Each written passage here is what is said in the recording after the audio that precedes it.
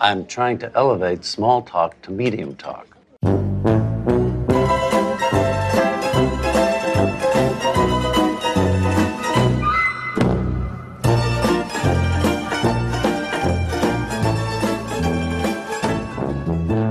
Hi, I'm Alexander Chester, and I'd like to take my left hand and place it on your inner thigh and slowly inch my way up in crab-like fashion.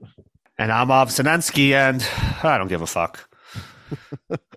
Welcome back to Pretty Good, a Curb Your Enthusiasm podcast. We are here to discuss Season 10, Episode 2, Side Sitting. And Ov, I think your opening line sort of gives away how I feel about this episode. It's not that something like offensive happens or bad happens or I want to cancel this episode. The issue is like basically nothing happens. And so it's just like very boring. Yeah, nothing really happens. There's some good ideas in here, and I guess we'll get to them when we get to them, that are just kind of poorly executed. And I think there was potential here, but just like some of the characters just like really make no sense, and the jokes just don't land the way you would expect them to in a high quality Curb episode. Yeah, it's not. I don't dislike it. To me, I was bored, which is like I've never been in an episode of Curb ever, and so right, that's a little bit worrisome. I mean, hopefully this podcast won't be boring. I don't know. Hopefully it will be. We'd like to match the appropriate podcast for an appropriate all right, let's episode. Be very boring today. All right. We should, it's good. It's a good episode. It focuses on lawyering, so that should keep people nice and bored. Yeah. I will say, what's your take on side sitting? Yeah, I mean, side sitting I think is intimate. I wouldn't like pull up to the side with just like anyone. Yeah. But like when you go with your spouse, are you side sitting? No, we usually sit across from each other. Okay, all right. And with no one else, you're side sitting then? Yeah, I don't think so. I mean, obviously you're side sitting where it's like a table of four and like everyone's around. It's like everyone's side sitting everybody. Yeah, but I think the implication so it's interesting because it's like it's the lack of other people is what makes it a side sit. Well, it's the same way. I mean, like in a urinal in the bathroom. If every urinal is taken and you're in a stadium, you're going to use the next available urinal next to two people. If you walk in and there's one other guy and you go next to him, you're a sociopath. Yeah. Also, like obviously, you're the other people that you're also like creating less space to eat because like now like all your stuff is going to be closer together than if you were across the table from each other. You're not going to like this then because Jen and I, 100% of the time, like for 18 years, we don't side sit. We sit next to each other. Like we like, and we'll often like rotate the table. How the like two of you? The other side is a little bit. You're so in love. No, unapologetically, I understand like the sarcasm, the jokes, and the mockery, but I don't care. It's all deserved. Yeah. Fine, I don't care. I'm very upfront about who I am, but yeah. So and like sometimes it's complicated because it was spatial issues in like New York City restaurants. So I get that like if you're in like if there's like a booth, so it's like because that's like comfortable. There's like a bench. So but if there is a table of two. Like you'll take your chair and move it to the other side of the table and sit next to her because that's deranged. Well, no. Usually, one person is on the bench, right, going around the periphery. Yes, of the room. if there's a bench, not every table has a bench. Some tables are in the middle of the room. Yeah. So yes. So let's say you got a table in the middle of the room. What would you do? We will rotate the table so that instead of us sitting on the two shorter ends, we're sitting next to each other on the longer end. But also, the number of times I've sat in the middle of a restaurant. I feel like I can count on one hand. I like never do that. Yeah, well, sometimes that's all that's available. Yeah, I don't know. That's also just like my like. I never like being like in classrooms as a kid, or I mean in high school. Like I was always against the wall. I always have to be against the wall. I don't like being in the middle. It's too open to attack. I feel like. Hi, I'm Alex Chester, and I always have to be against the wall. Yeah, basically. Okay, good to know. Yeah, like I'll keep that in mind. Yeah, now that like I have like a large bed that I share with my wife, I don't care. But like for my entire life, when I was like in a twin size bed, my bed had to be against the wall. It could not be like set like in the middle, like with space, with space on both sides. Then anyway. Yeah, most of the time I've had my bed that way. It's just also generally speaking, if you don't have like a huge room, like it's just like the best use of space. Like you're not gonna be like you have like a dorm size room. You're not gonna put the bed in the middle of the room. That'd be lunacy. Yeah, but for me, it's just I don't like the with my desk also. Like I don't know. I feel like I always want to be positioned in a way so that I can sort of see what's going on and nothing's happening behind me. Is that paranoia? Well, you Is should look the into deep- that. Yeah. Yeah, maybe you should get tested for that. Yeah, I don't know. So yeah, but so that's what, like, when I think of side sitting, that's what I think of, because you're sitting side by side. What Larry's doing is not side sitting. He's Right, still, it's like, on an a step opposite in side of it. between. Yeah. Yeah. But I'm trying to think if we've done that. I don't think we've done that, because we're on the same side usually. But yeah. Anyway. Right. To the side sitting is too far away. Yeah, I don't know. It's just, I don't know. It's also like we're sharing food and stuff, and then you got to be crossing the plates back and forth. You know, very uncomfortable. Yeah, we have a very simple procedure for that. It's that when the food comes to the table, my wife handles everything related to splitting up the food, because if I do it, it's gonna be a big mess and a big disaster. So you're preemptively splitting things onto plates? Yeah, she'll, like, when the food comes, she'll, like, cut, if we're sharing a burger, she'll cut the burger in half and, like, move on. Like, she like when we get sushi, when we order at home, like, she orders all the sushi, because to me it's like basically all the same crap. Okay. Like, it's it's rice and seaweed and fish and whatever, and it's rolled and it's all delicious. Okay. So I and she's, like, more particular, so I just tell her, order whatever you want, and then she'll take it and she'll, like, split it up onto 2 different plates so that we each get, like, half of each roll. But then it's preemptively split. No, we sort of just, like, we just take bites and just switch the plates back and forth. I don't know. All right. Also, I eat way more than 50% for sure. So, well, yes, yeah. No, what happens is I finish mine, she doesn't finish hers, and then I eat her leftovers. Yeah, of course. Yeah, exactly. Yeah. Yeah. All right. So we find something to talk about, but it's not current. Yeah. All right. Well, no side sitting in either of our households. For some of us, it's too extreme. For some of us, not extreme enough. But we are going to be doing some side sitting on this episode as we jump in to season 10, episode 2.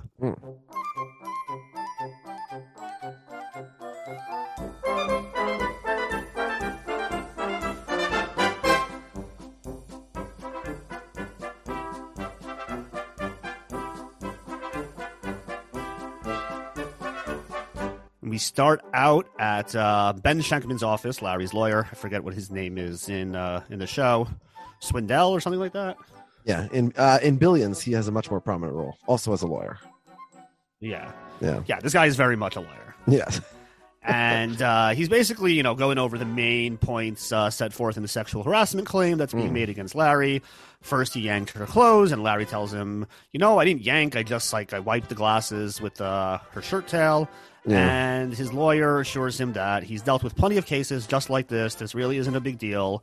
And, if at best we'll be able to just make this completely go away. At worst, we'll reach some sort of reasonable settlements. And Larry's like, settlement? No, I'm not doing that. Like, I'm paying you millions of dollars so that I don't have to cut a cent to her. Millions of dollars? Wow. Yeah. Yeah, I think he says millions. Yeah. Which is, why not just settle hire cheaper lawyers. Yeah. Yeah. I assure you, you come to me, it's not going to cost you millions. So everyone should give me business. Okay. He then, he has this whole analogy about, that's what the British said when they were about to take Europe. I didn't really follow what was going on here. I don't know if you did. But his lawyer asks him if that's all. Larry nods his head. And he tells him that if anything comes to mind while he's out of the office, just let me know. And Larry's like, oh, well, am I going to be billed in that scenario? And the lawyer's like, well, we have this holistic approach where we want to make sure that the lawyers are always available to you. So what percentage of the time that someone says the word holistic to you, are they not full of shit? Because I think it's it's always full of shit, no matter who's saying it and what the context. Interesting. I use holistic sometimes, and I don't think I'm certainly not intending to be full of shit when I use it. You're saying it to clients? I am saying it to clients, but I don't think I'm being full of shit. Okay, sorry. Maybe it's just mine. Maybe I am. Yeah. Well, when you use it, you're full of shit. I don't use it. I just roll my eyes when others do. Yeah. I use it more in the sense that it's like you can do better service to someone when, like, you understand the big picture. Mm-hmm. Okay. And that, like, clients sometimes are reluctant to share. Kind of into, like, do you ever watch House? And he has that, like, maxim of, like, everybody lies. Okay. That, like, people, like, patients, like, don't tell their doctors because they either they're embarrassed to tell them something, or they decided on their own that it's not relevant. So, like, they don't tell them that, like, oh, I had, like, some condition 3 years ago, to which might have been useful information. And I feel like law clients do the same thing. They just like don't they like as you're like going further and further, you're like, oh right, I should have told you about that and this and this and that. And I was like, well, true. If I understand the full picture, like, and I could serve you in a more holistic way, that'll be to your benefit. That's kind of how I use it. Okay. It's kind of more seeing the full picture than this all like I'm serving you all the time and therefore billing you all the time. Yeah, that's what Shakeman's saying here. Yeah. Yeah. So Larry then asks if he can use the lawyer's bathroom, and he's like, well, there's bathrooms right outside in the hallway. You can use one of those. And Larry's like, oh, what's the big deal? Like, I mean, I'm right here. Like, let me just go in the bathroom. Lawyer's like, still like, no. And Larry's like, I'm like a bird. I hide all the evidence. You'll never know I was there, which was not my experience with the birds that snuck into my house and spent some time in my bathroom. Yes. There was lots and lots of evidence that they were there. I see. So it's much like Trump misuses like a dog. Like Trump doesn't seem to know what dogs do. So you're saying Larry doesn't know what birds do. I mean, I don't know about birds in general. I'm telling you, the birds that were there, there was evidence they were there. Here's my question. And this is obviously a Larry Davidism from a long time, and we see it with George and Seinfeld.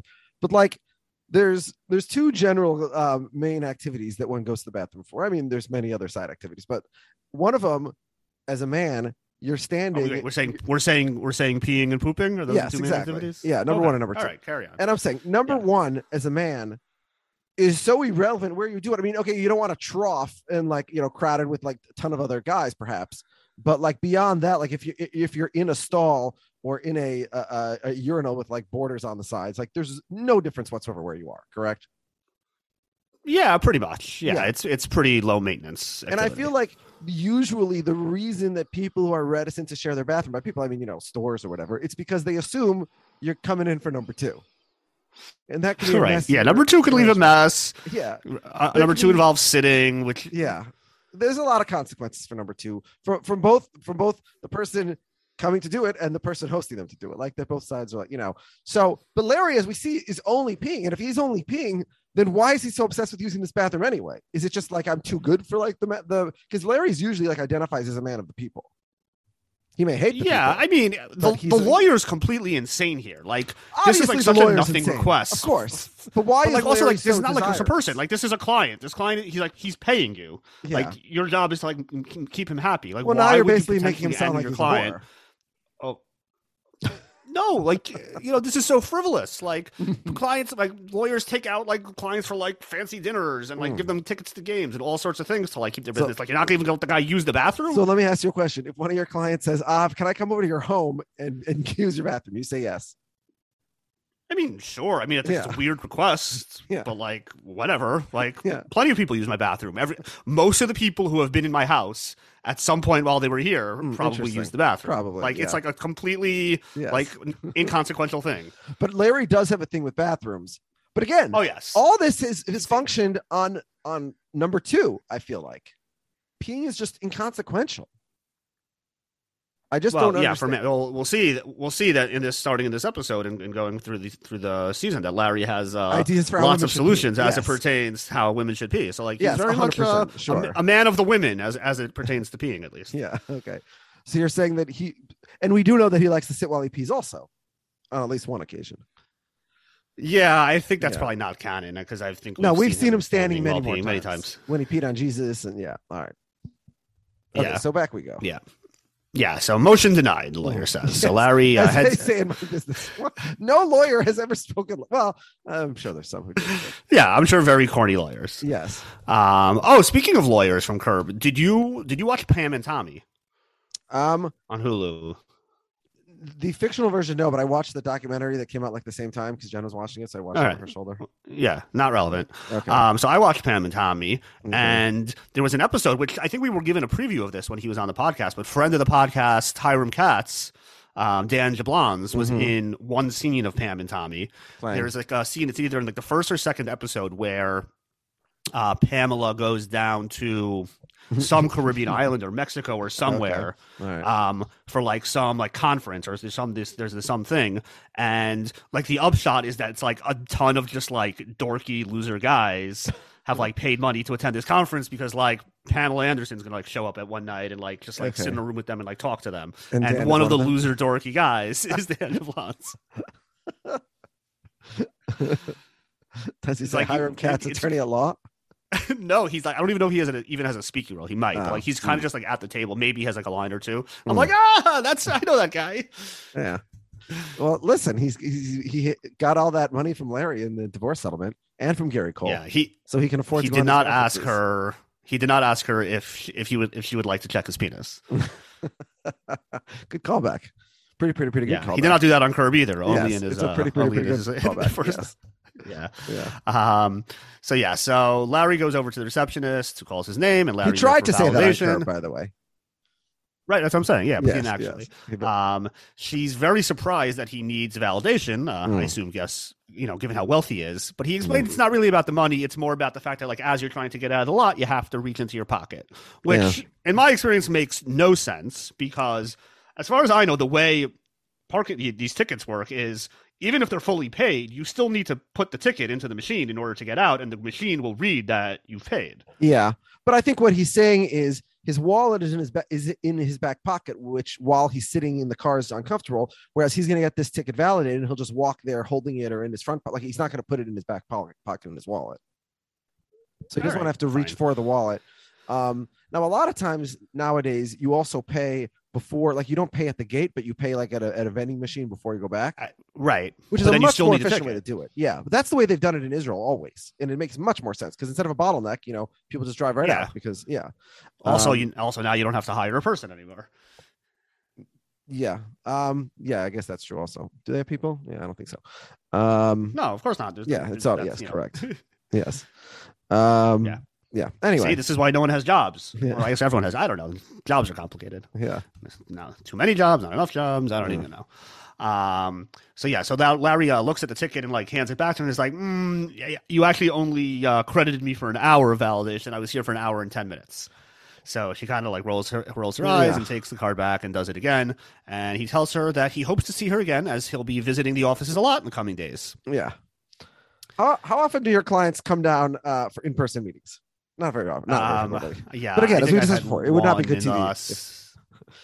Yes, right. Yes. Everything was like Zoom calls. I've had zero. You go to them, but them coming to me, that has not happened for sure since COVID. Yeah, I've had a few. Yeah. I think your clients Larry are more local also. Yes. I don't really have clients in New York so much. A couple. Yeah, so most of my clients are like on Long Island, and that's where offices are. So it's like not a big deal. Yeah. And also like Long Island, even like during like was only very bad of COVID for like a very short period of time. Like our like lockdowns ended like in June 2020. So yeah, things have been basically back to normal for a very long time. So Larry's walking out of the elevator and he gets a call, and it's Dr. Bond, and she tells him she's not really happy with the numbers she's seeing, and she wants to run some tests to see if Larry possibly has thyroid cancer due to a mass that she's seeing. Larry, of course, is like immediately very upset by this, very frazzled, wants to know if it's spread. She tells him she doesn't know yet, and she wants to do an MRI in order to find out. Larry just wonders how long he has, and she says, it's too early to tell, calm yourself. And he hangs up the phone and groans in fear.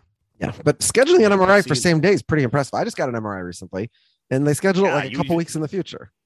You think you need like clearance for that? Maybe Larry's just paying out of pocket because I guess so. Yeah, he's like, oh, it's $100,000 for the MRI. Good, done, sold. Have you seen the movie The 10? No. I know it's one of your favorite movies. Yeah, it's a The State movie, but there's a scene which. I mean, the whole movie basically doesn't make any sense. Okay. Good selling point for one of your favorite movies. Well, I mean, in the context of the movie, I mean, like you liked what was that movie about the two women, the comedians with Kirsten? Yeah. Barb and Stargate somewhere. Yeah, it also makes no sense, but yes, very funny. All right, so this movie also is like a series. It's like 10 different sketches, sort of, and they sort of come together. So Liev Schreiber, well, he's in a couple of them, but in one of them, for no apparent reason, he just collects every MRI machine in the city, and then there's none available at any of the hospitals because he just has them like stacked up in his lawn. You have to see it to understand the context. There's not a lot of context. It's just kind of random, but like there is some context. I feel like I remember you had a quote from the 10 as like your Facebook profile or something for a long time. Oh, I did it as a goof, maybe. Oh, okay. Yes. Is that it? Is that from the 10? Yeah, that's Ken Marino. He's a doctor who kills Got his it. patients, but as a goof. Like a shtick. He's like, yeah, I've heard I have heard that quote a lot, and I always laugh at it. I didn't know where it was from. That's funny. Yeah. No, you should watch a movie. I have the DVD. Right. I say, knowing that the DVD is a worthless piece of equipment at this point. Why do I own these DVDs? Why have I not thrown them in the garbage? All right. So how about this? How about we'll get together. Mm-hmm. We'll rent the DVD player, and we'll watch your DVD of the 10. Yeah. I'm sure it's streaming, right? Of course, it's streaming. I didn't check, but it's a movie, so I'm sure it's streaming. Yeah. Okay. Let's see what it's on. Amazon Instant Video. It's on Amazon, and it's currently unavailable in my location. What is this? Anti-New Jersey bias? I'm not really seeing it. Let's see. What is it? So on. Yeah. Oh my God! You actually can't stream it. That's insane. This has never happened before. Not available. I don't understand. Oh my God! What does that mean? Yeah. How is there a movie that you can't stream? That's like from 15 years ago. That makes no sense. Yeah, no, that is very strange. Like if it's in theaters, fine. If it's from like 1914, okay, I guess. Yeah. Just like a normal movie with Paul Rudd in it, you can't stream. Even Paul for money. Rudd, I mean, it's got tons of people. Right. I mean, I just see him as the first credit here. Okay. It's my Voodoo, favorite. Is it on Voodoo? I don't know what Voodoo is. This is fascinating. Why can't I stream? Anyways, it has John Hamm as like he's an extra for like 1 second because he was a nobody at the time.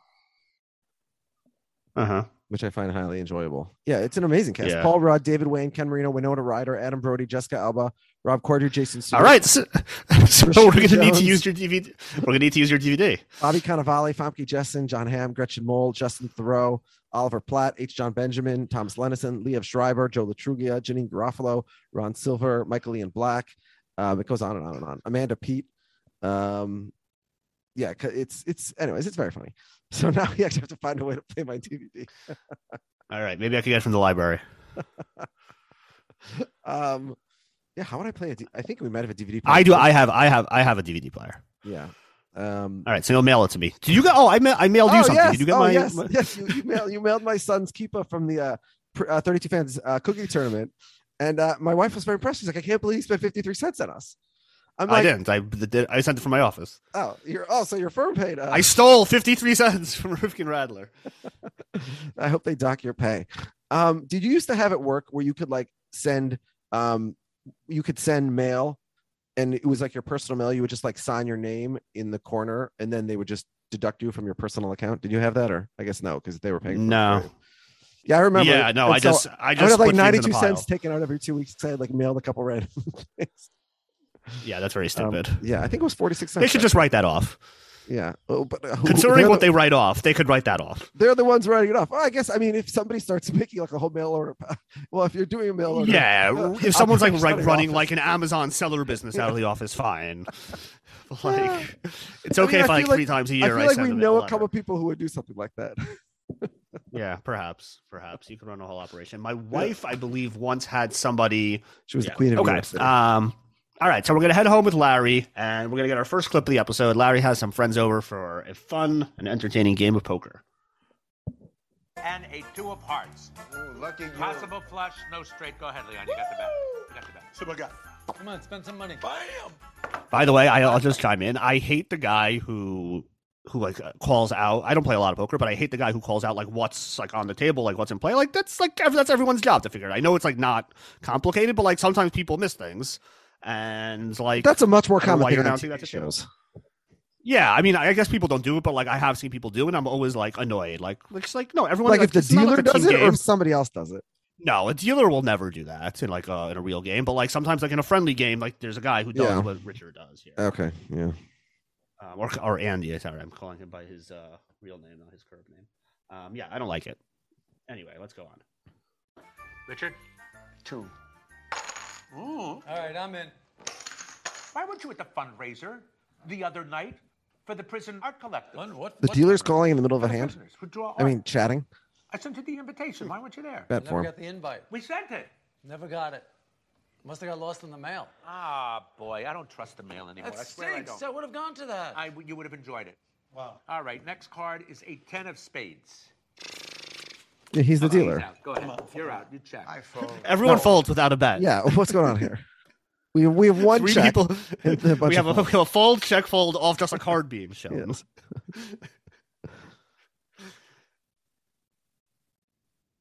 Really? I just want to give you, I want to give you a heads up.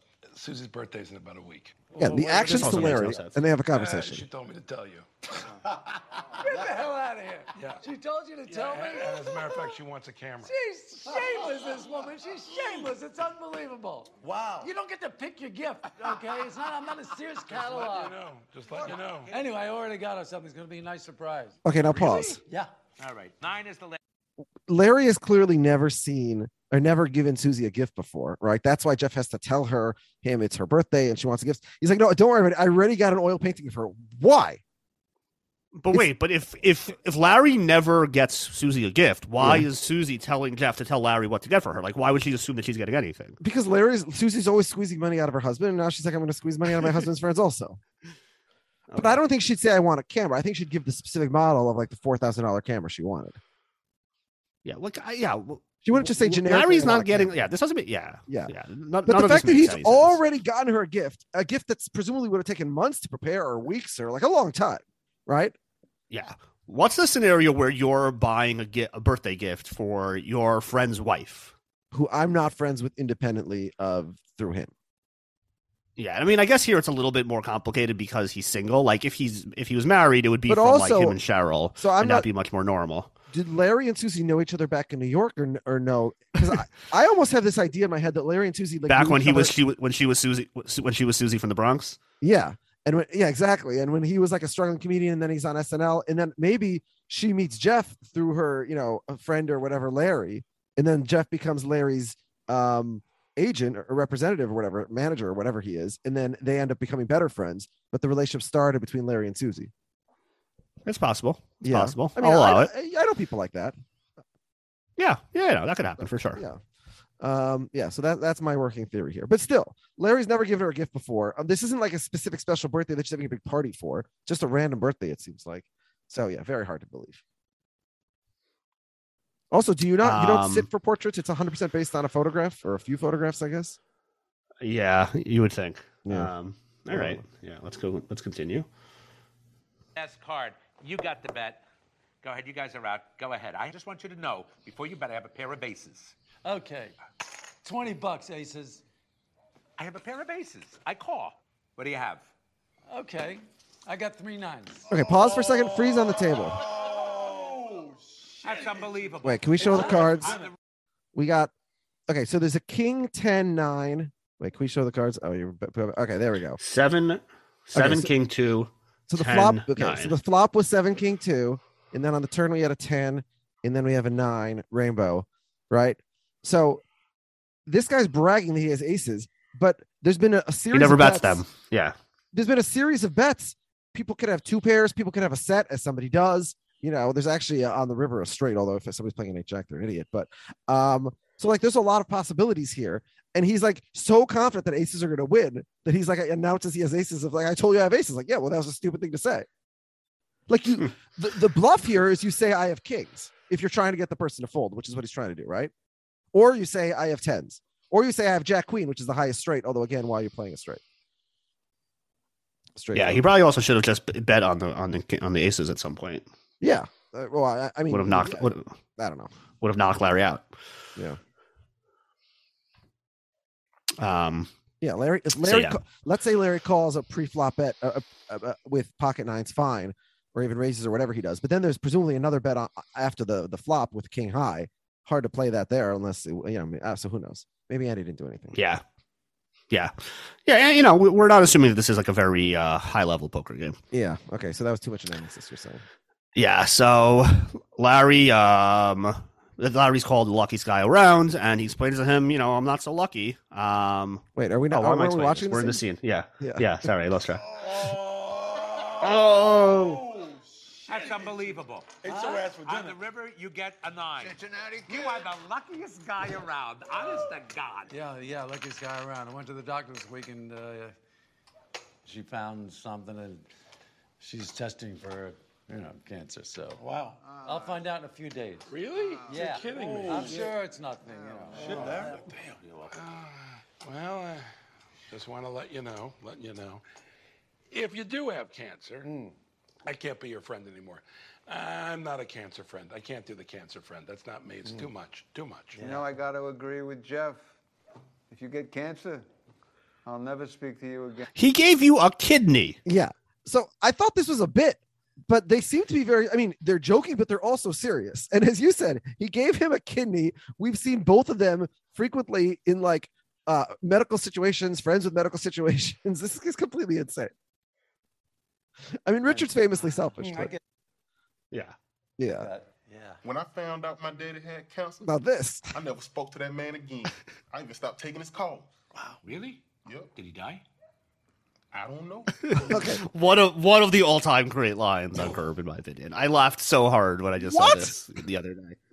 I thought it was so funny. When he says I don't know. It's so dark. It's so good. This is all we know about SWAT. You can't whisper. He doesn't around know him. if his father. He's not aware of whether or not his father is still alive because he's not in touch. He hasn't even heard from a third party if his father has died. And it didn't seem like he had a bad relationship with him. It's like, but once I found out he had cancer, that's it. He's out. I don't want to know it from him again. Yeah, I need to know more about this. SWAT I feel like I don't know means he's still alive because you would have heard if he died. Yeah, but you would have heard either way. You probably would have heard if he's alive. Yeah. But it's like you could cut someone out, but if they die, someone's gonna say to you I'm sorry to hear, or not everyone in the world will know that you're not it'll Yeah, come but up. you essentially have to have cut off everyone in your family for no one to ever mention your father's existence or not, alive or dead. Right. And maybe he was a single child, and maybe his mom had previously died, and he doesn't know she's dead either. Maybe those people whispered around him. Yeah, maybe his everyone in his family got cancer one by one, so he started cutting them out. His father was the last one without cancer, and now he has no further connection to that cancerous family. Yeah, I feel like you'd want to know just for your own health what risks you may have. But... you would think. Yeah. You want to know the outcome.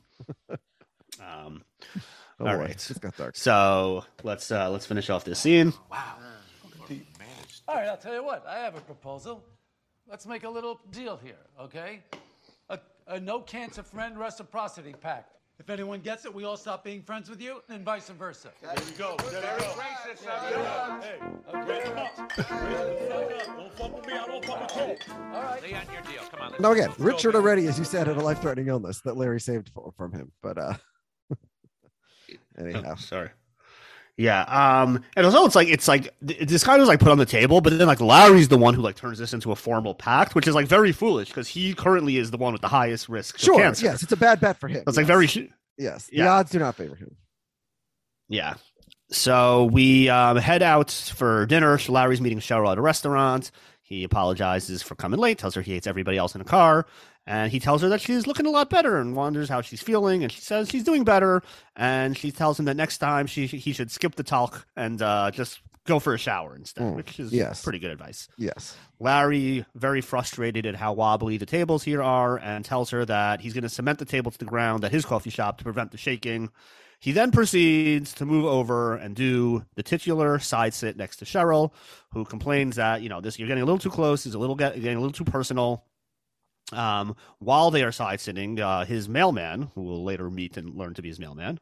Actually, no, we learn it now. He greets him. He walks into the restaurant. No, we met him Larry previously. greets him. Did we? I thought we saw this mailman previously, but I'm getting confused. We see him in another episode later, but we haven't seen him yet. Yeah, we've seen the only other postmen we've seen are Katie Aselton, the postwoman. Mm-hmm. We obviously have someone refer to a postman in the Wagner episode. I don't know if we encounter any other postmen. Oh yeah, in my head we'd seen other postmen, but I guess not. Yeah, Mr. Newman is a postman. Yes, I'm sure you're aware. Yes, but he doesn't deliver mail in the rain. Yes, he was never much for Credos. Yeah, Cheryl tells Larry that something about Lionel gives her the creeps. Yeah. Oh, sorry, Larry tells Cheryl that. Larry then makes a literal reference to the elephant in the room and tells her that he really is hoping that they can get back together. Cheryl doesn't think it's a good idea at all. In fact, she thinks they should just end the whole thing. Mm-hmm. So is she planning on going back Larry- to Ted, as far as we know, at this point? Yeah, I think she views this as like a one-time slip up, and Yeah. like she has a good thing going with Ted, and Larry shouldn't ruin her future life the way he's already ruined her past life. Yeah. Other than $200 million that she now has. How many of the main characters in this show do we not see commit adultery? Because Larry's one of the few who doesn't. Yeah, I mean, we see him try, although I guess No, guess but that's for technically the it's anniversary. whether or not it counts. Yeah. Yes, it's with No, permission. whether or not, that's definitely not adultery. That's not cheating at all. That's right. Yeah, right. they're Right. being told Fine. to do something. Yeah. Fair. Yeah. Fair. No, I think maybe it still like fits the technical definition, but yeah, if it doesn't, whatever. Well, Definitely Cheryl doesn't fit the technical Um, definition because she's not married to Ted. They're just dating, as far as we know. Right. So I just meant but cheating. yeah, same concept. Yeah. Yeah. So Larry plays the cancer card, tells her that he just got tested, and she hopes it comes back negative. He asks if, let's say I got like a 2-year cancer prognosis where I'm going to be dead in 2 years. Would that change anything? It'll be a fun 2 years, other than the complaining, which I'll probably do all the time. But I promise I'll direct that to the nurse instead of to you. Yeah, She a says, fun we'll 2 see. years. Does Larry not know how cancer works? It's not the last 2 years. Yeah, aren't cancer fine is and not healthy, fun. and then you drop dead. Like that's not how it works. It's like 2 very bad Yeah. years. Yeah, although I guess if you don't really go through treatment, you can stay in relatively decent shape sometimes for a long period of time, and then the end would be extremely bad. But that's always some people when they opt against treatment, it's because the odds are low. So yeah, so he's like it'll be so great, we can travel. He's like, you don't even like traveling. He then realizes it's not going anywhere, moves back across the table, and she asks him what she's getting, to which he says, "I don't give a fuck." Yeah, that's a strong move. What does it matter what I'm going to eat if I'm not going to be with the girl I love? Yeah, the canceling the side sit is a real strong move. It's a real strong sign of defeat. I feel like you can't concede like that. You got to once you commit to the side sit, you got to sit there for the rest of the meal. Yeah. All right, we head over to Jeff's house, and Jeff's there with his handyman. They're schmoozing about something when Larry walks in with his covered gift and says hi to the handyman. He asks if maybe we can meet sometime together. And when he heads out, Larry tells Jeff that the two of them, him and Milos, will be working together at the restaurant. Another one for Milos. Mm-hmm. He has both the green job and the David job. Larry tells Jeff that he got a great birthday present for Susie. And Jeff, he really wants to know how the meeting with Cheryl went, and he tells him that not quite as planned. Cheryl turns him down, and Jeff's like, "All right, well, I think it's just time for you to get out there." And Larry is just really discouraged. He's like, I can't be out there. I don't even know what to do anymore. You can't make a move in this climate or in this economy. And Jeff tells him, you're rich, and rich outweighs age and balding issues. You'll be fine. And Jeff goes on to suggest, you could have a whole outfit. You wear your mutton chops, cartoon tie, Abe Lincoln hat. It'll all be great. You'll do very well. Yeah. No, what is this costume? What the hell is he talking about? Yeah, I don't know. Okay, so here's my issue. Larry's lost here. complaining about how he can't find anybody anymore because he's bald and old. Let's just cover the people that he's dated in the last couple of years since Cheryl left him. Lucy Lawless, playing herself. Right. A doctor, Dr. Sheila Flom, a very attractive doctor. Loretta Black, played by Vivica A. Fox. Then he dates Mary Jane Porter. Then he dates both Denise Handicap and Wendy Wheelchair.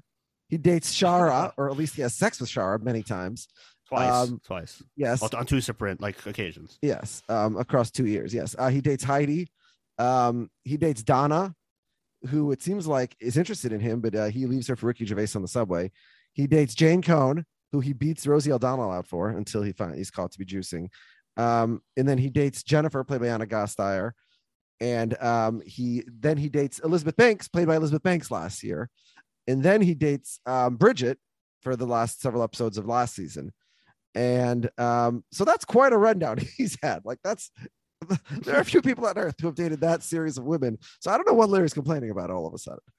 Yeah, he should feel like he's doing just fine. I mean, Lucy Lawless and Elizabeth Banks, themselves, and then in between them, a whole bunch of Elizabeth. So with Jane Cohn, he was juicing with the pills. With Elizabeth Banks, he was juicing off that fatwa. Yeah, but what? Okay, so you're saying he no longer has the fatwa juice? Yeah, I don't think he's getting Elizabeth Banks. Okay, today. he'll have to fall back on the $400 million juice. Yeah. Yeah, no, he's gonna end up having an opportunity with a very attractive receptionist. So right here, yes. You know, and all he offers her is toilet hopping. Also, have we every time he's ever asked anybody else out on this show, most of whom presumably do not know who he is at first, he has never been turned down. Basically, he's incredibly successful with the women, independent of his fame and money. Yeah, he has a high batting average. Yeah, I don't know what he's complaining about here. He's a charming guy. We should all be so unlucky. Yeah. We should all be so. At least we don't have cancer. Yeah, that's the problem. I have too much hair. Jeff then not enough cancer and definitely not enough cash. Yeah. Jeff goes on to ask Larry about his excuse from the other night, like what was the deal with the invitation, and Larry's like, yeah, I totally made it up, and Jeff is really impressed. You're good. Susie calls Jeff, and she's surprised to see, oh, hi, Larry. And Larry comes over, gives her the gift, and it turns out it's a giant Kramer-esque picture of herself, and she couldn't be happier. She tells him all is forgiven for everything he's ever done. And Larry's like, forgiven? What are you talking about? What have I done? Meanwhile, Jeff is like very confused, mouthing what the fuck to Larry from behind Susie's back. And as Susie walks out, he's clearly getting really pissed at Larry, telling him, you fucked me over. Yeah, and this is straight out of Seinfeld, right? When Jerry doesn't know what to get Elaine, and he tells George that he has to give less, so he gives $184, gives $91, and then Kramer ruins the whole thing, right, with the thoughtful gift. So so that's what it seems like at first, but later that's not the reason why Jeff is pissed. He's more pissed because he just doesn't like the paint. Her eyes are following me around. Like it's more that it's just like he doesn't want this like ever present Susie in the house, just like staring at him. It's not that like now his gift will look bad by comparison. Yeah, which is what I also assumed would be the reason. Then it ends up being like a much weirder reason, which again, to this episode, not making a whole lot of sense in certain ways. Yeah, but again, why Larry did it in the first place doesn't make sense. None of it makes sense. It just sort of dropped in. Yeah. Okay, back over to Larry's. Lionel's here, and he tells Larry that he's been hearing word that Larry has been spreading around the rumor that he lost his mail. Yeah. And Larry's like, oh, don't worry about it. It's not a big deal. I didn't really want to go to that fundraiser, so I told Andy that the invitation got lost. No harm, no foul. And why is he saying this? I don't understand. Like, why is he even having to say, I don't know what you're talking about. End of conversation. Right. Yeah. And Lionel's like, well, not no harm, no foul, like foul on me. Like now everyone thinks that I lost their mail. And like, I've had a perfect track record until now, which just seems hard to believe. No one's ever been higher than, right? Jerry hits 75%, and no one's ever hit that. right. That was caught everyone's attention. Yeah. And Lyle says, you have no choice. You have to go over to Andy and Cassie's house and tell them the truth. So that way, the record is corrected. Yes. And Larry's like, it's really hard to take you seriously wearing shorts. He advises him he should probably wear pants if he wants to be taken a little more seriously. Larry takes nobody seriously without pants. Mm-hmm. Larry then gets a call from Dr. Vaughn, who tells him the results came back, and he definitely doesn't have thyroid cancer. Yes. She tells him it's merely a benign cyst. And Larry is so excited, thanks her excitedly. He hugs Lionel and tells him that he'll fix the issue with Andy and Cassie, which I think we pointed this out already. So her name in the show is Cassie David, which is Larry's daughter's name. So that's yeah. We're assuming that I don't know if we know for sure that Andy is Andy David and not from the mother's side. I think we do know. I think presumably we know because side, right? Nat is his uncle who he treats. Right. Yeah. But we don't know if he is the son Andy's mom, of Nat. Andy's dad. Right. Yeah. Right. Do we know that Andy's a David? That's a good question. We might not know that Andy's a David. Yeah. It's just because. All right. So scratch everything I just said. Okay.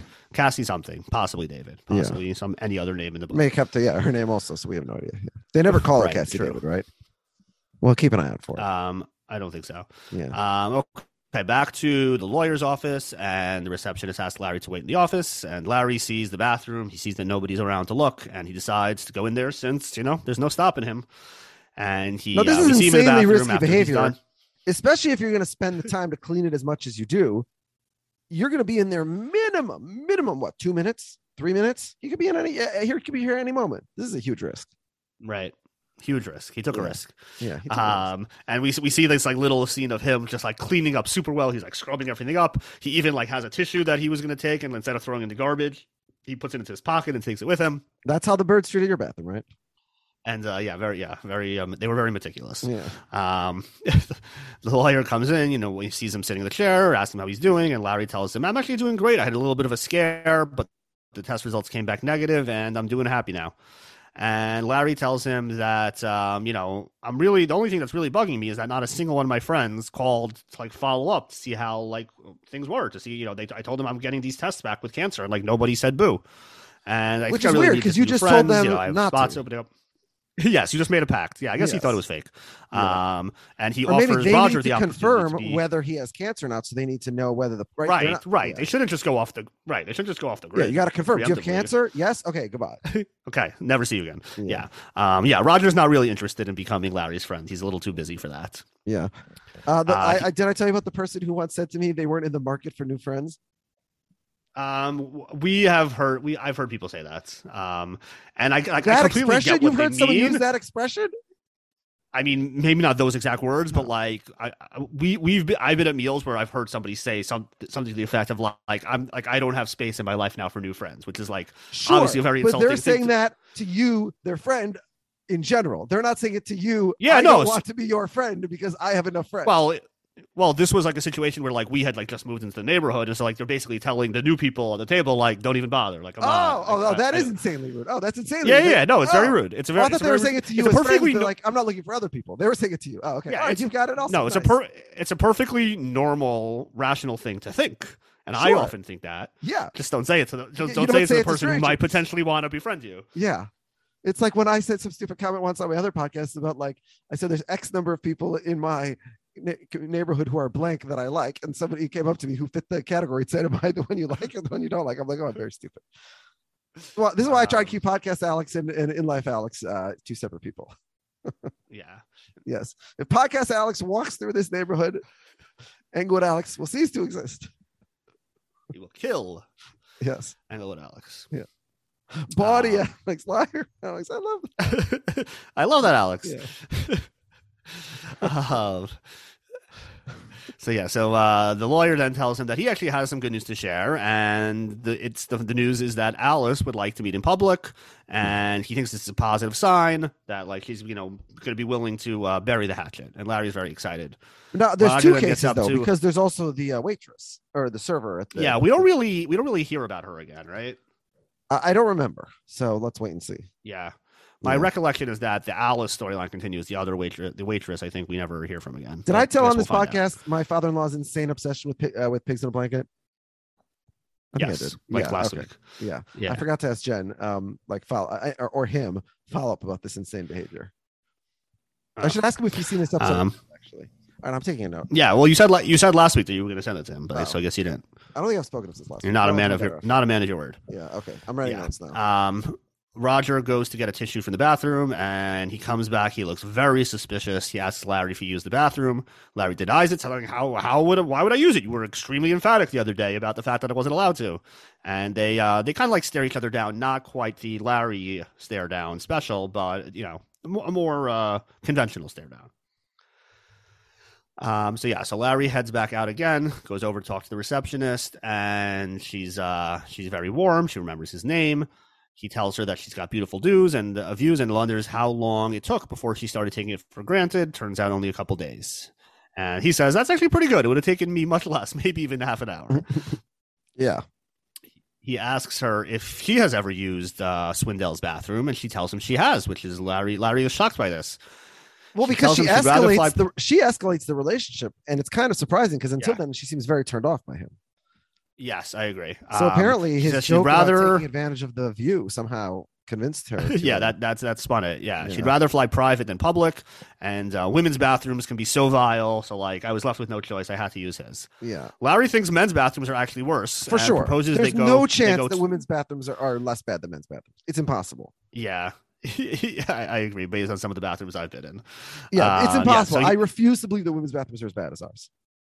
So yeah, it's going to be a date of toilet hopping. They're going to go around to different bathrooms, men's bathrooms and women's bathrooms and compare. Probably not the best thing to go into women's bathrooms while you're currently under suit for sexual harassment, but that's just my take. It's for science. Yeah. This is the second time yeah. a relationship starts based on using the bathroom, right?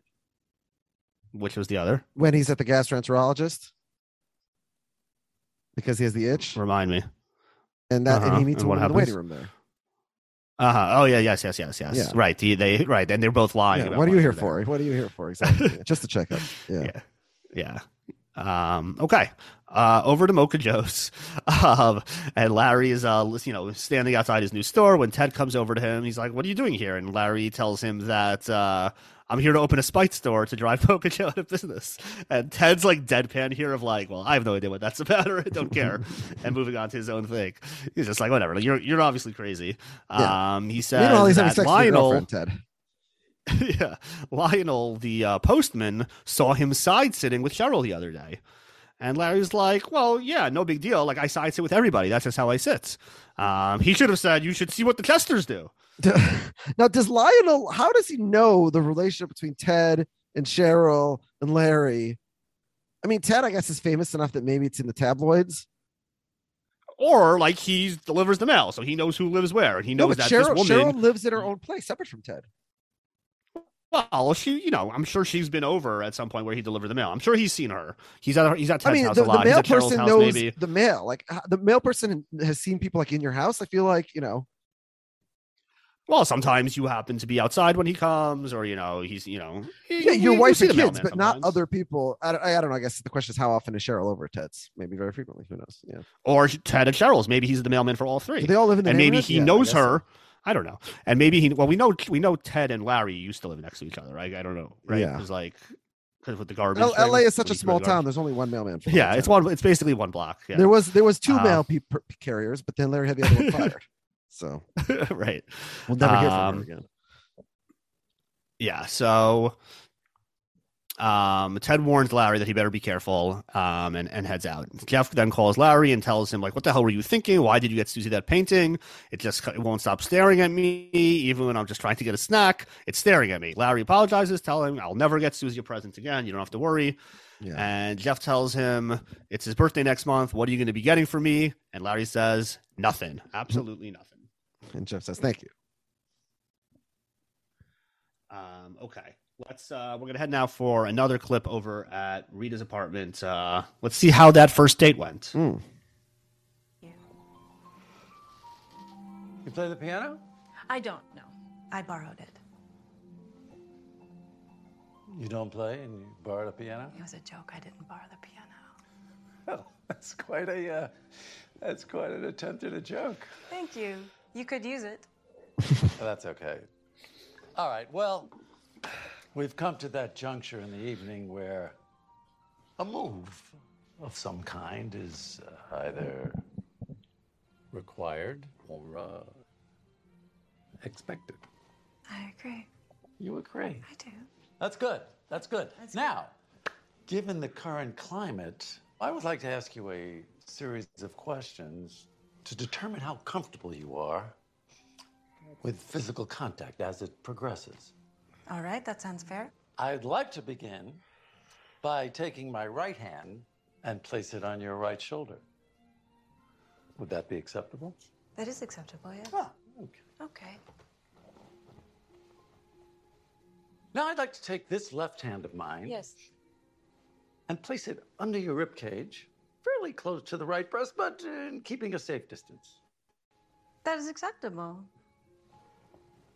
There we go. That's very nice. Ah, by the way, throughout this process, I would encourage any feedback. Well, and I would expect the same from you. Oh, how would you feel about a little grazing of the lips? I think I would feel very good about that. Well, then a grazing you shall have. Uh-huh. And now, I would like to graze again, but this time with some intertwining of the tongue. We could do that. Excellent.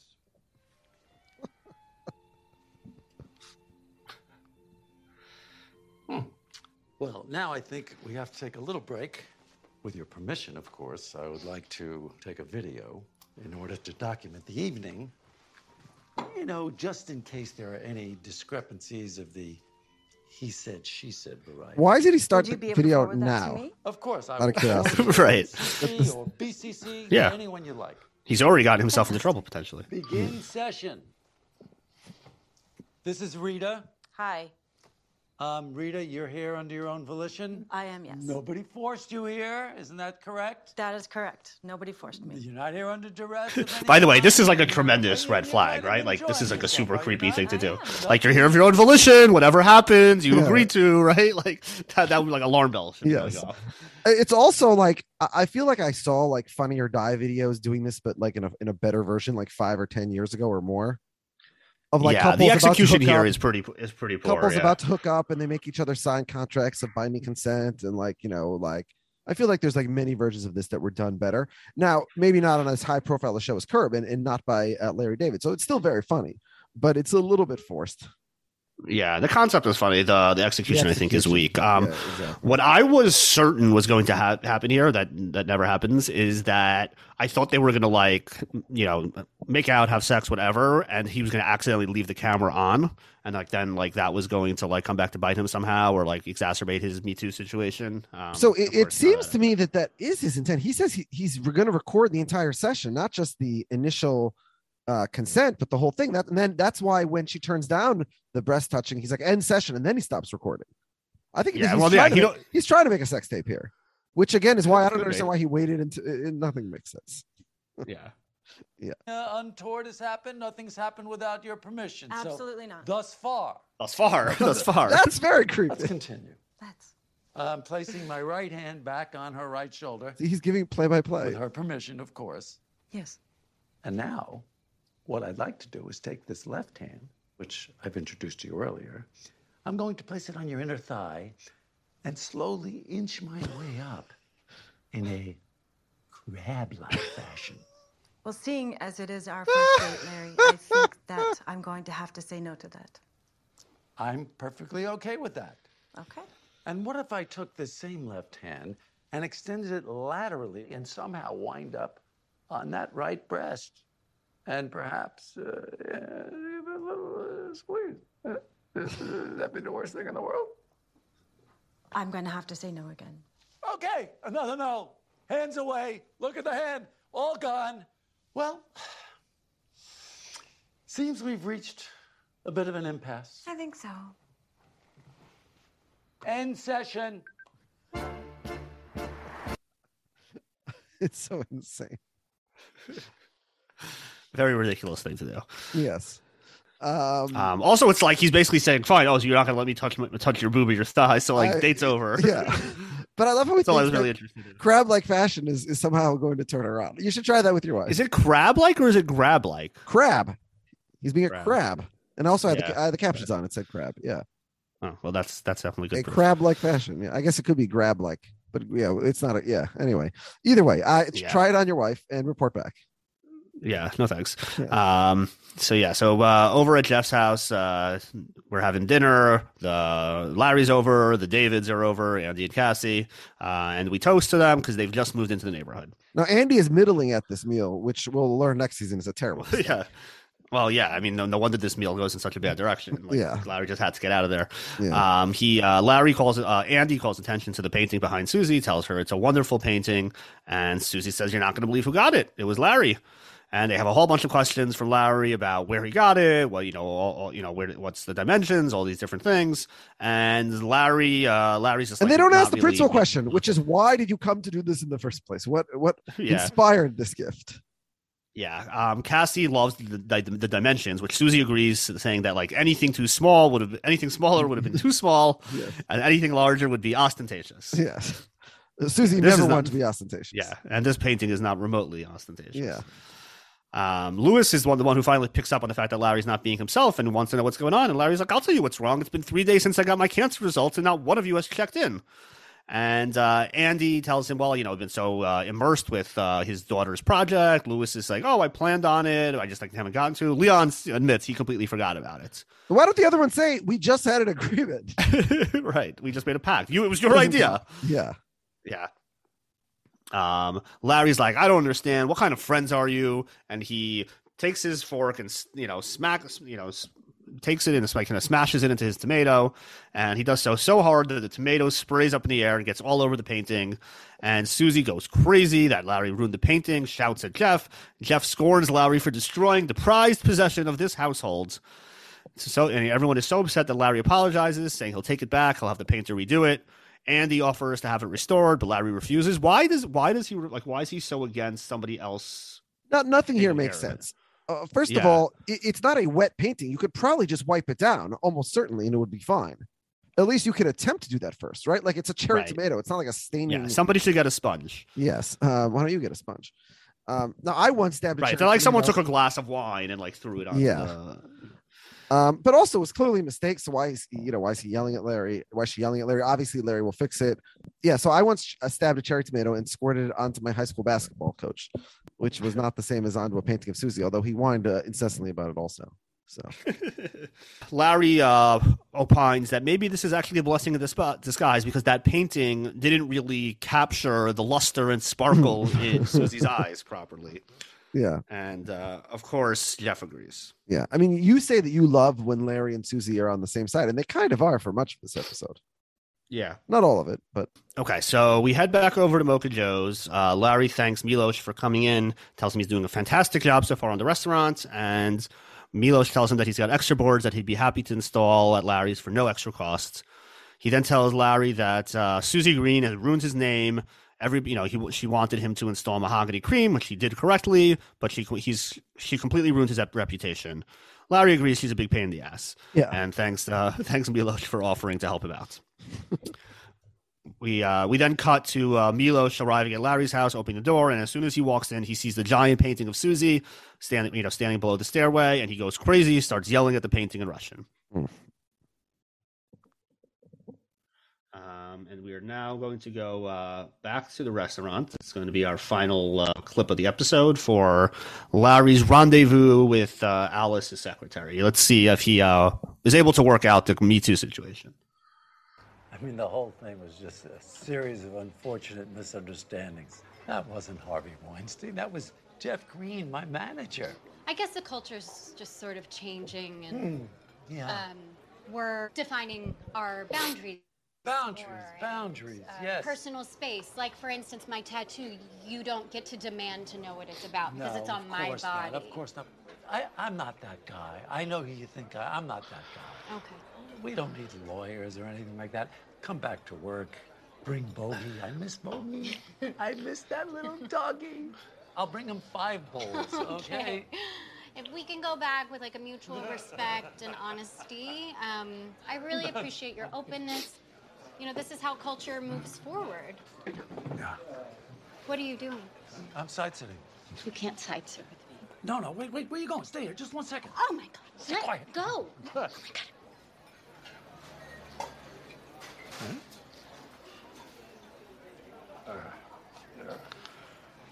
Let go of me.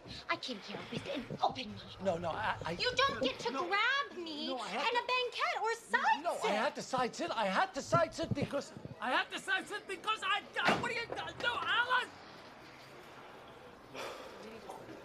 Hey, how'd those test results turn out? You know, everybody here's really pulling for you. Oh, they turned out just fine. Thank you very much. Why is Larry being a prick to that guy? Because he's in a bad mood. He's taking it out on him. Larry executed that so poorly. Like when he side-sits her, and she's like, "What are you doing?" He's like, "Oh, I got to tell you something about the guy who just came in." Or like, there's a way to cover it. Not I'm side-sitting. Right. Also, just like Ted has seen him at a million restaurants over the years, never side-sitting. Now he'll see one side-sit and say, "Oh, I'm convinced." Which apparently, yeah. Well, maybe he's never noticed it before, but now that he's looking for it. Even if you're a side-sitter, you're not side-sitting with everybody necessarily. Like you can say, "Well, this is my secretary who I'm trying to recover from an accusation of sexual assault, so I'm not side-sitting with her." I think that's reasonable. Right. But yeah. Yes. Yeah. So we head off with Jeff and Susie in the car, and Susie's telling Jeff that they should offer to pay a down payment. So I guess they're now buying another house. I don't know what the hell's going on with the Greens. And maybe is it paying a down payment for the kids? Maybe I don't even know. Yeah, I don't know. And she, as they're driving, she notices the painting of her in Larry's garbage can, And Jeff stops the car. Susie starts going on a rant, telling Larry what a piece of shit he is because he's ruined her painting, yelling at Larry, and Jeff just smiles and as they drive off. Yeah. All right. For the final scene, we head back over to the lawyer's office where Larry is being deposed in the sexual harassment claim, which obviously now has not gone away. And her lawyers have a bunch of questions for her. Ask Larry if he ever touched Alice's dog. Then ask Larry if he ever touched her tattoo. Larry explains that he was curious about how one eye was shut and the other eye opened. And that's it. The lawyer has no further questions. But before the swearing in ends, Roger Swindell, Larry's own lawyer, takes over. Yes. And ask Larry to reiterate that he's here under his own consent without any violation of his rights, reminds Larry that he's under oath, and then asks Larry if he used his bathroom, and Larry just stares at him, and the episode ends with a whimper, I would say. Talking about take your oaths, I feel like Larry's lawyer could be violating his legal responsibilities here to his client. Trying to impeach his own witness at a deposition. I mean, generally speaking, you don't try to cross-examine your own witness and make him look like a liar. Yes. Or cause him to commit perjury under oath. Yeah, kind of shocking to me. That's how it ends. As a lawyer, very disappointed. And as an episode,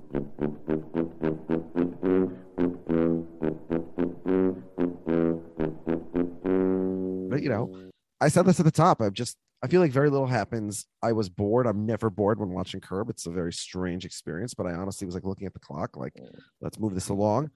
And I'm just really disappointed. So I'm going to say it's pretty good. Only 1.5 pretties, coming in at 96 out of 103 for me. Yeah, I'm just a notch above you. I say this episode is pretty good. 2 pretties. Yeah, I mean, I'm pretty much with you. Like, there's not a ton here works. A lot of characters just like behaving in ways that just like doesn't make sense at all. The lawyer probably being the best example, not letting him use the bathroom.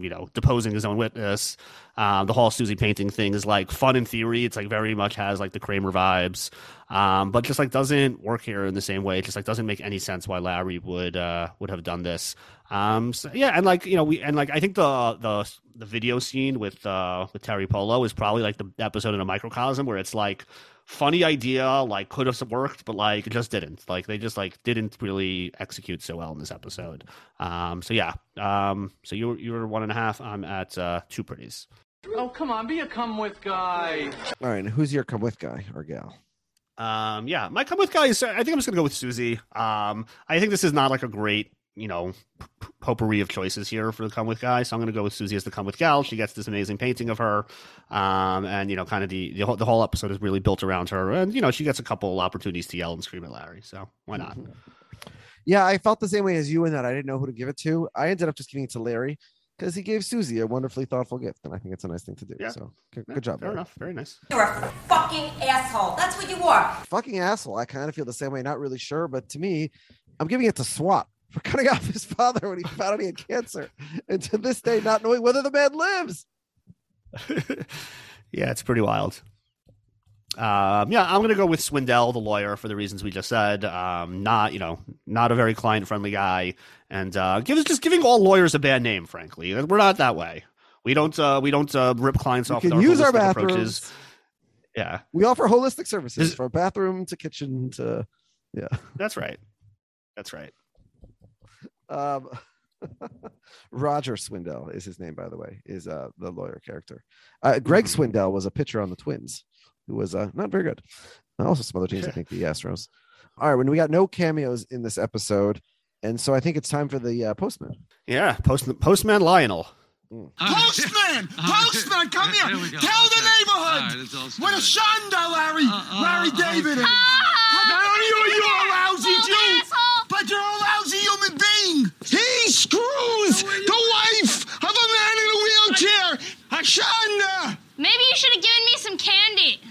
You're a lousy Jew! First postman this week is from John Gormley, who says, "What's up, guys? I actually enjoyed this episode a lot more than I remembered it. Thought I remembered it as the worst episode from an otherwise solid season, but I was wrong. I was laughing thoroughly throughout this rewatch. The side-sitting bit was all right, not great, but the rest of the episode was as good as any average Curb bit. Sadly, a Funkhauser was obviously missing from the poker game. The Susie painting scene in the very unsexy video documentation of Larry's date was absolutely hilarious.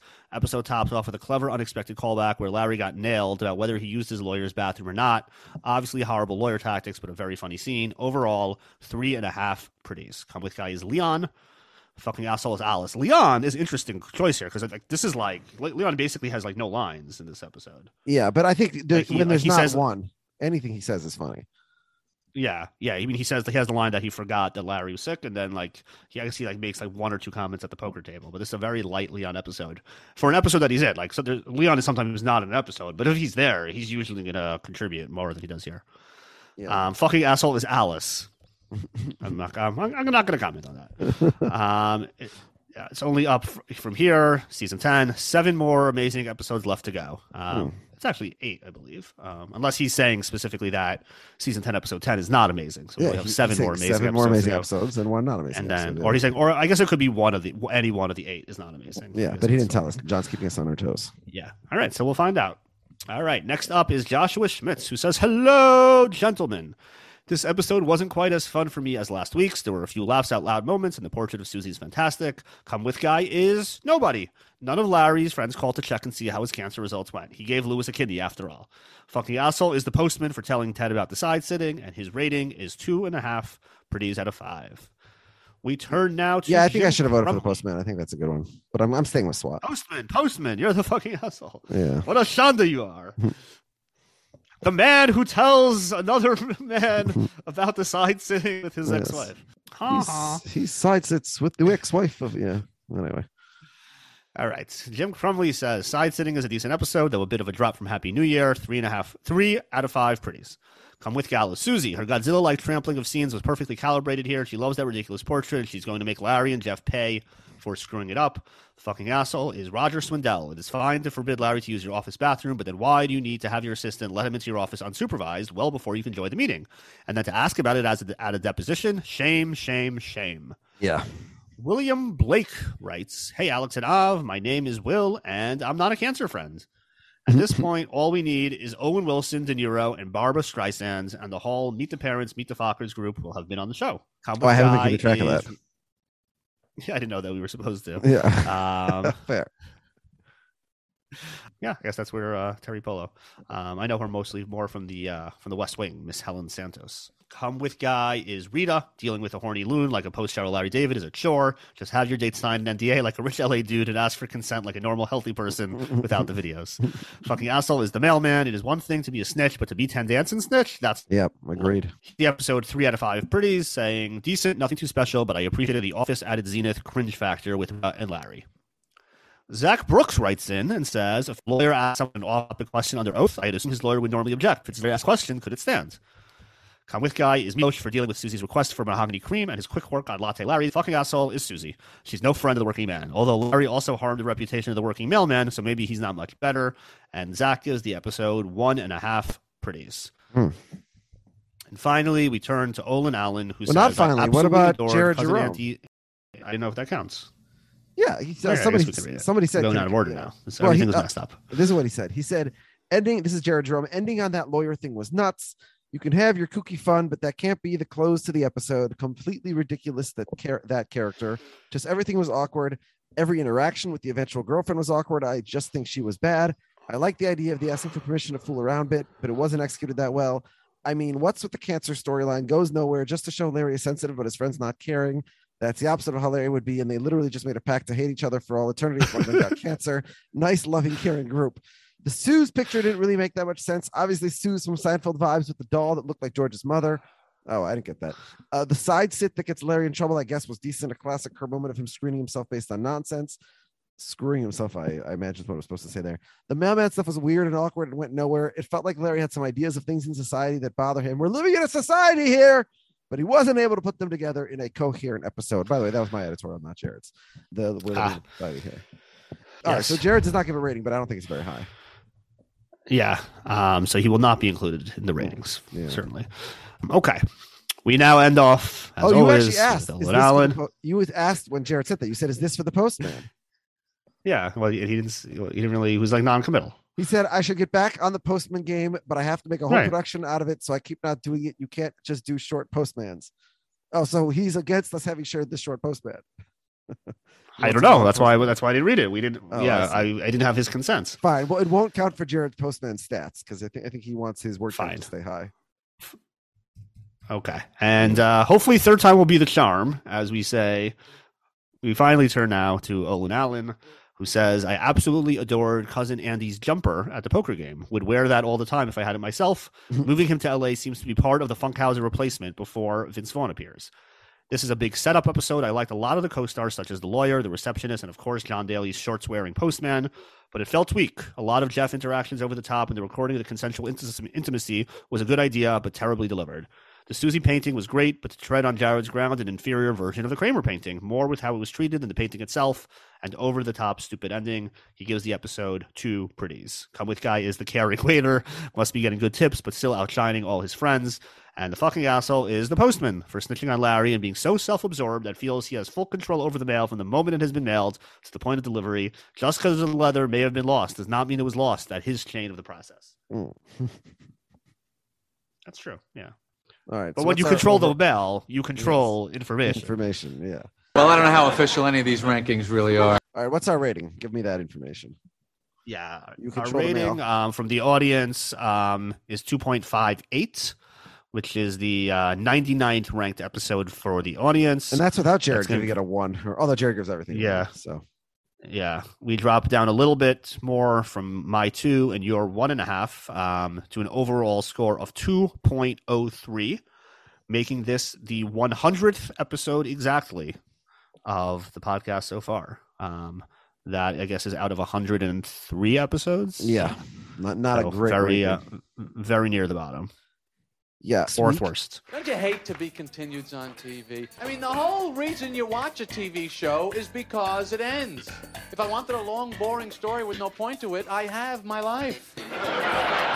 Next week we get Artificial Fruit. We also get Laverne Cox playing Laverne Cox, of course.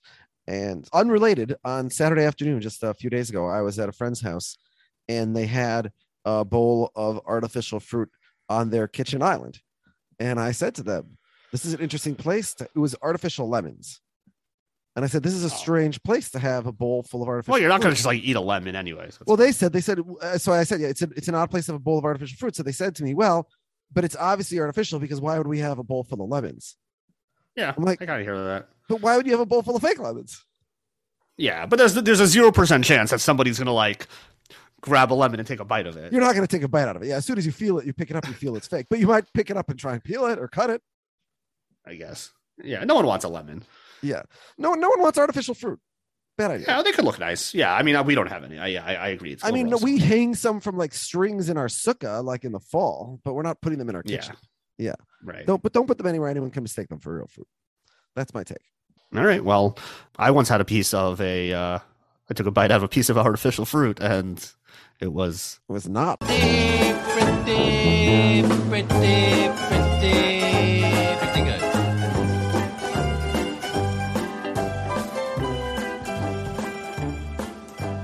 I don't give a fuck.